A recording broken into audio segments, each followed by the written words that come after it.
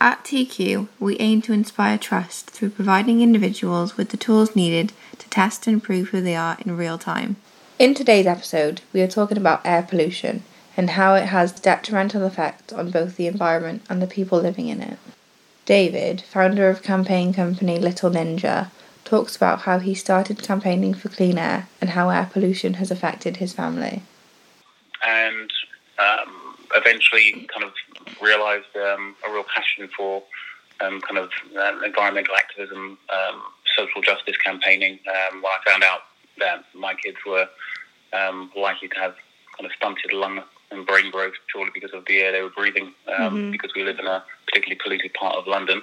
And so thought I would use my kind of, how can I put it, my skills to put together a few campaigns to see if we can bring some awareness to the issue. And that was supposed to be 6 months, and it turned to a year, then 2 years, then it's been about 4.5 years now with little change. So it's kind of opened my eyes to how ingrained the injustice is and how difficult it is to kind of shift things when there are plans in place already which aren't going to tackle the issues, but people are so wedded to those plans it's very difficult to bring any sort of social justice change at the same time.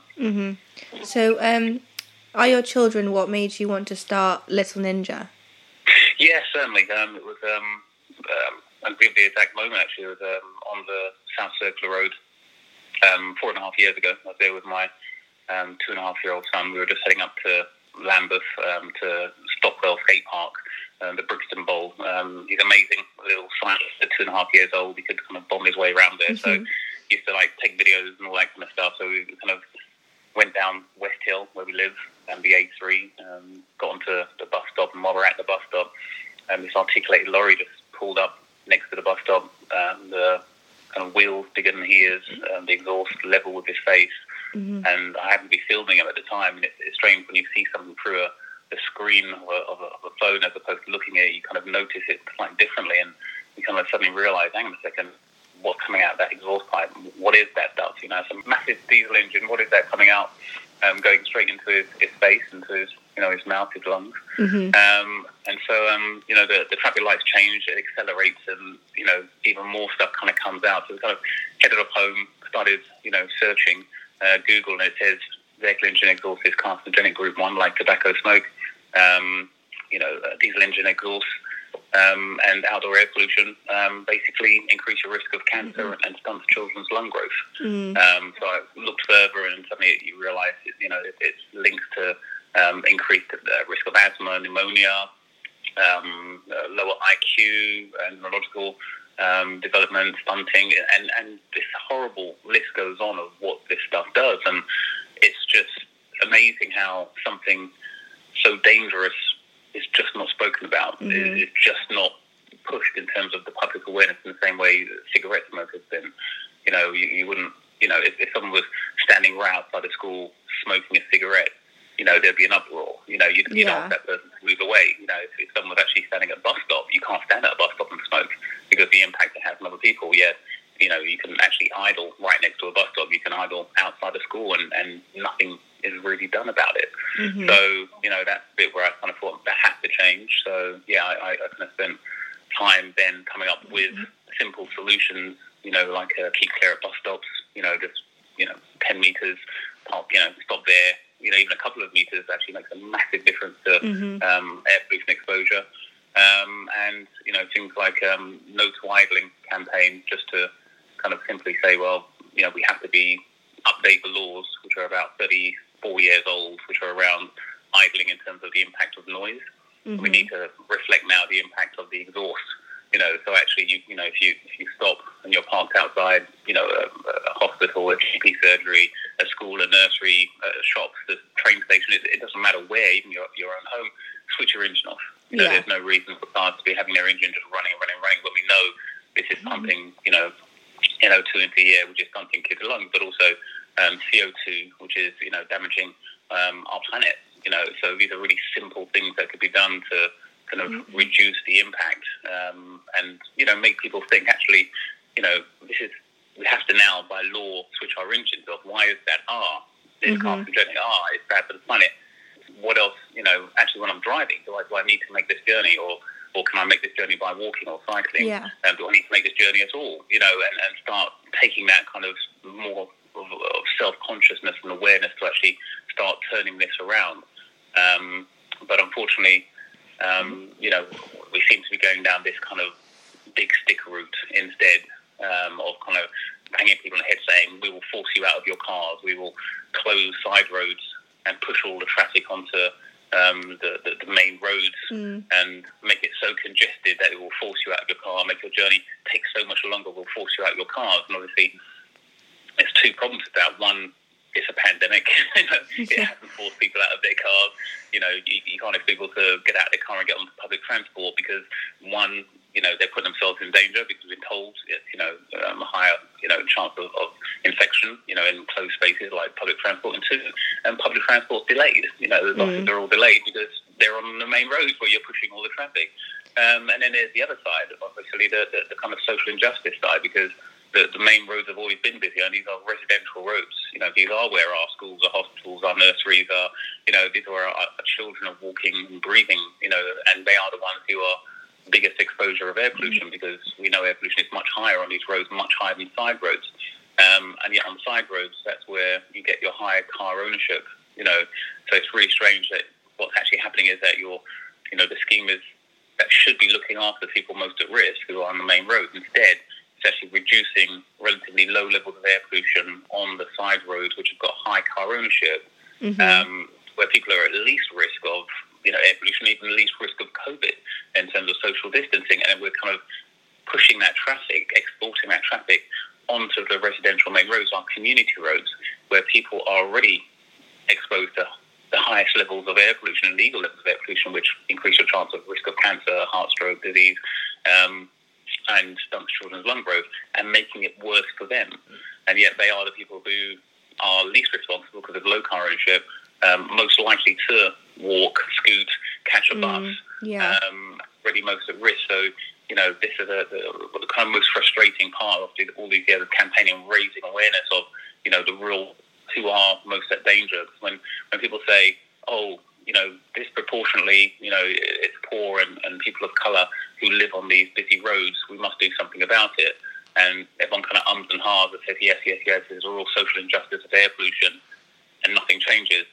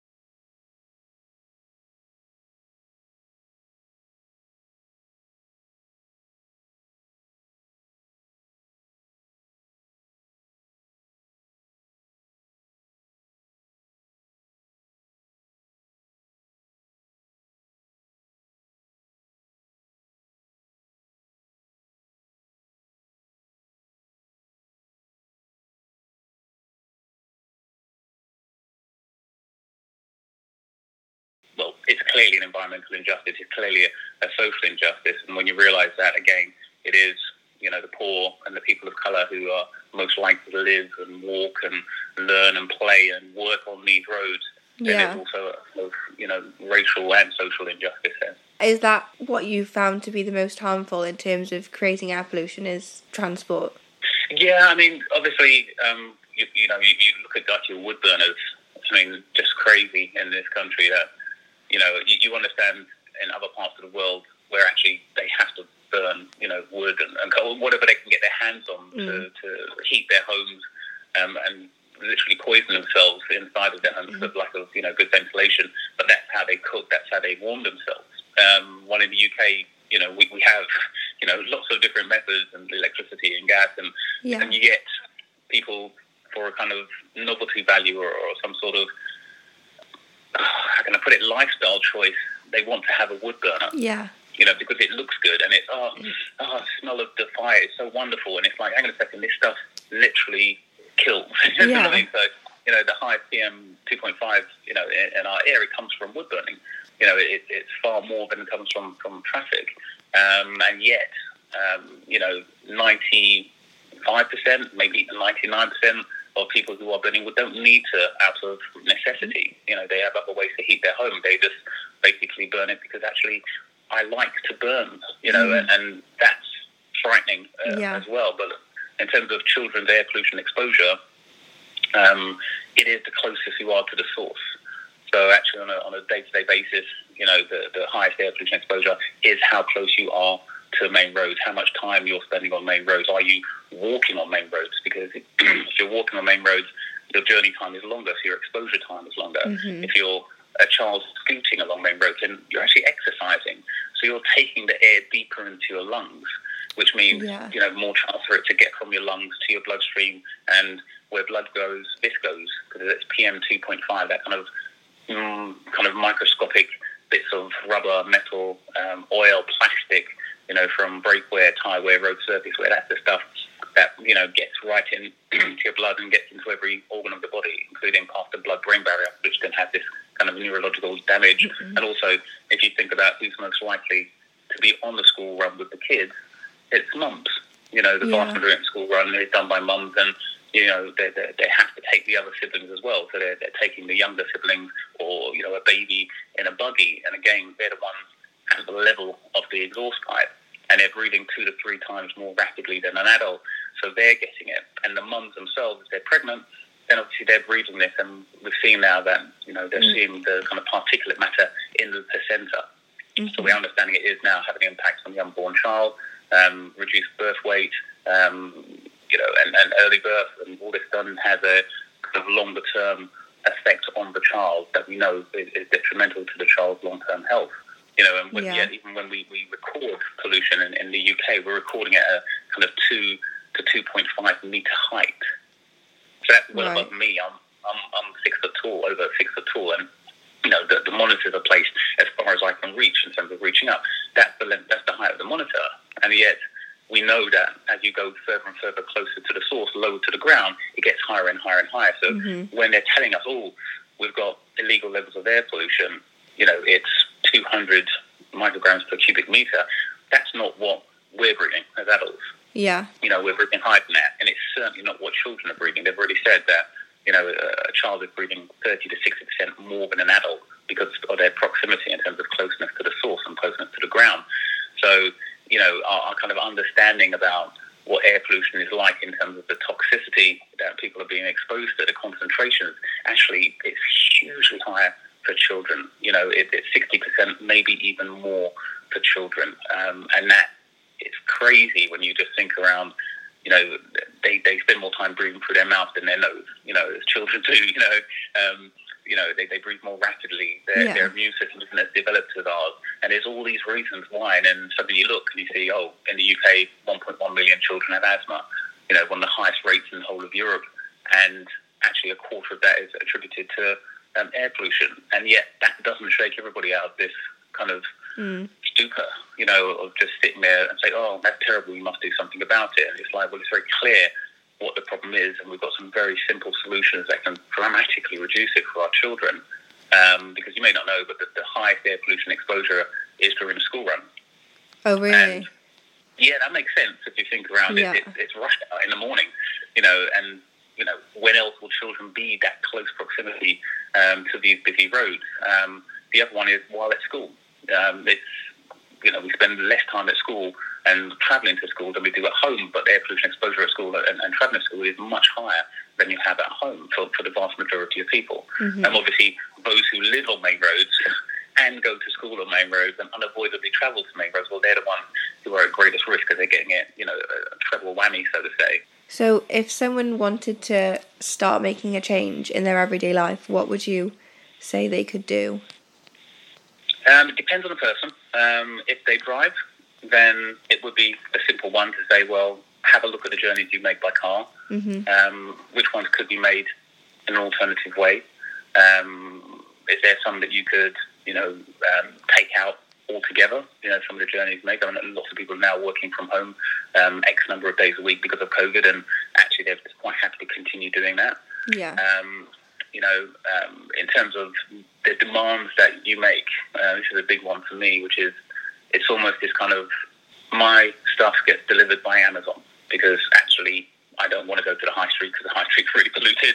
I'd rather sit at home, order what I want. I feel like I get a better deal anyway. Yeah. Okay, if that's what you want to do, but your delivery is coming every day, maybe 1, 2, 3 deliveries a day from different diesel vans coming to deliver. Mm-hmm. Have a right to Amazon. Every single person who's doing this, write to Amazon and say, I no longer want to receive my stuff by diesel van. I no longer want to receive my stuff by diesel van. Please do cargo bike last mile delivery. Please deliver by electric van. And start pushing these $1 trillion companies, with Jeff Bezos earning, $260 billion personal fortune. I mean, this is ridiculous. Yeah. That these people have this much money and their responsibility is, we're going to shoot off and try and get to Mars. It's like, no, your responsibility is right here to do better in terms of your poisoning our planet and poisoning our children. Don't abandon us for your, profit margin. Ocado, Sainsbury's, Asda. Yeah. Yes, we realise you have to have refrigerated vans, but actually you're driving sometimes from out of London, coming in, doing this massive loop around London and heading back out again, and the impact is huge. Or you're building a new depot and you've got your diesel vehicles lined up and your diesel pumps right next to a school. They're doing that in Islington, and it's like crazy. Look, again, last mile delivery. Co-op can do it, and they've got these cargo bikes and they've got the refrigerated area, and they deliver it. Why can't you? Yes, it's going to hit your profit, and yes, you've got a relationship with Mercedes vans, you've got your next level of diesel vans, and all. Look, everyone who goes with Ocado, now bought by, I think it's Marks and Spencer, you need to write to them and say, we've been a customer of yours for 20, 30 years. Please, can you do last mile delivery by by cargo bike? If it's going to cost us an extra £1, on the short term, we'll pay it. £2, we'll pay it. And realistically, the people who are, ordering a lot of this stuff from, say, Ocado stuff can well afford to actually make that change in terms of, demanding this extra or improved service. And Ocado can certainly afford to treat their loyal customers better by actually not poisoning them and poisoning the air they have to breathe. The list goes on in terms of what we can do. We can, support the No to Idling campaign, to change the law and simply say, you must switch your engine off if you're going to be stationary for more than 7 seconds, because 7 seconds is equivalent to an engine restart. 1 minute of idling is equivalent to 150 balloons filled with toxic air. 1 minute of idling. Wow. And yet we see vehicles, sitting in a car park, feet up on the dashboard, or waiting outside a train station 5, 10, 15, 20 minutes, and it's like, I just want to keep the air conditioner on, I want to keep the heating on, or I'm charging my phone, or the baby's in the back and like the vibrations of the car. You're kidding me. Until we tackle really simple things, how do we expect people to tackle the big things? You know what I mean? So unless we're willing to say, you know what, you need to burn the minimum amount of fuel for the journey you make. Yeah. And that means switching your engine off. It also means deciding, do you need to make this journey at all? Or do you need to drive this journey? So that kind of conversation has to start by actually first educating people and saying, you need to switch your engine off because diesel engine exhaust is carcinogenic group 1, like tobacco smoke, increase the risk of cancer and stunts children's lung growth. We can't just burn fuel willy-nilly. You can't just burn fuel for no reason. You have to burn a minimum amount of fuel.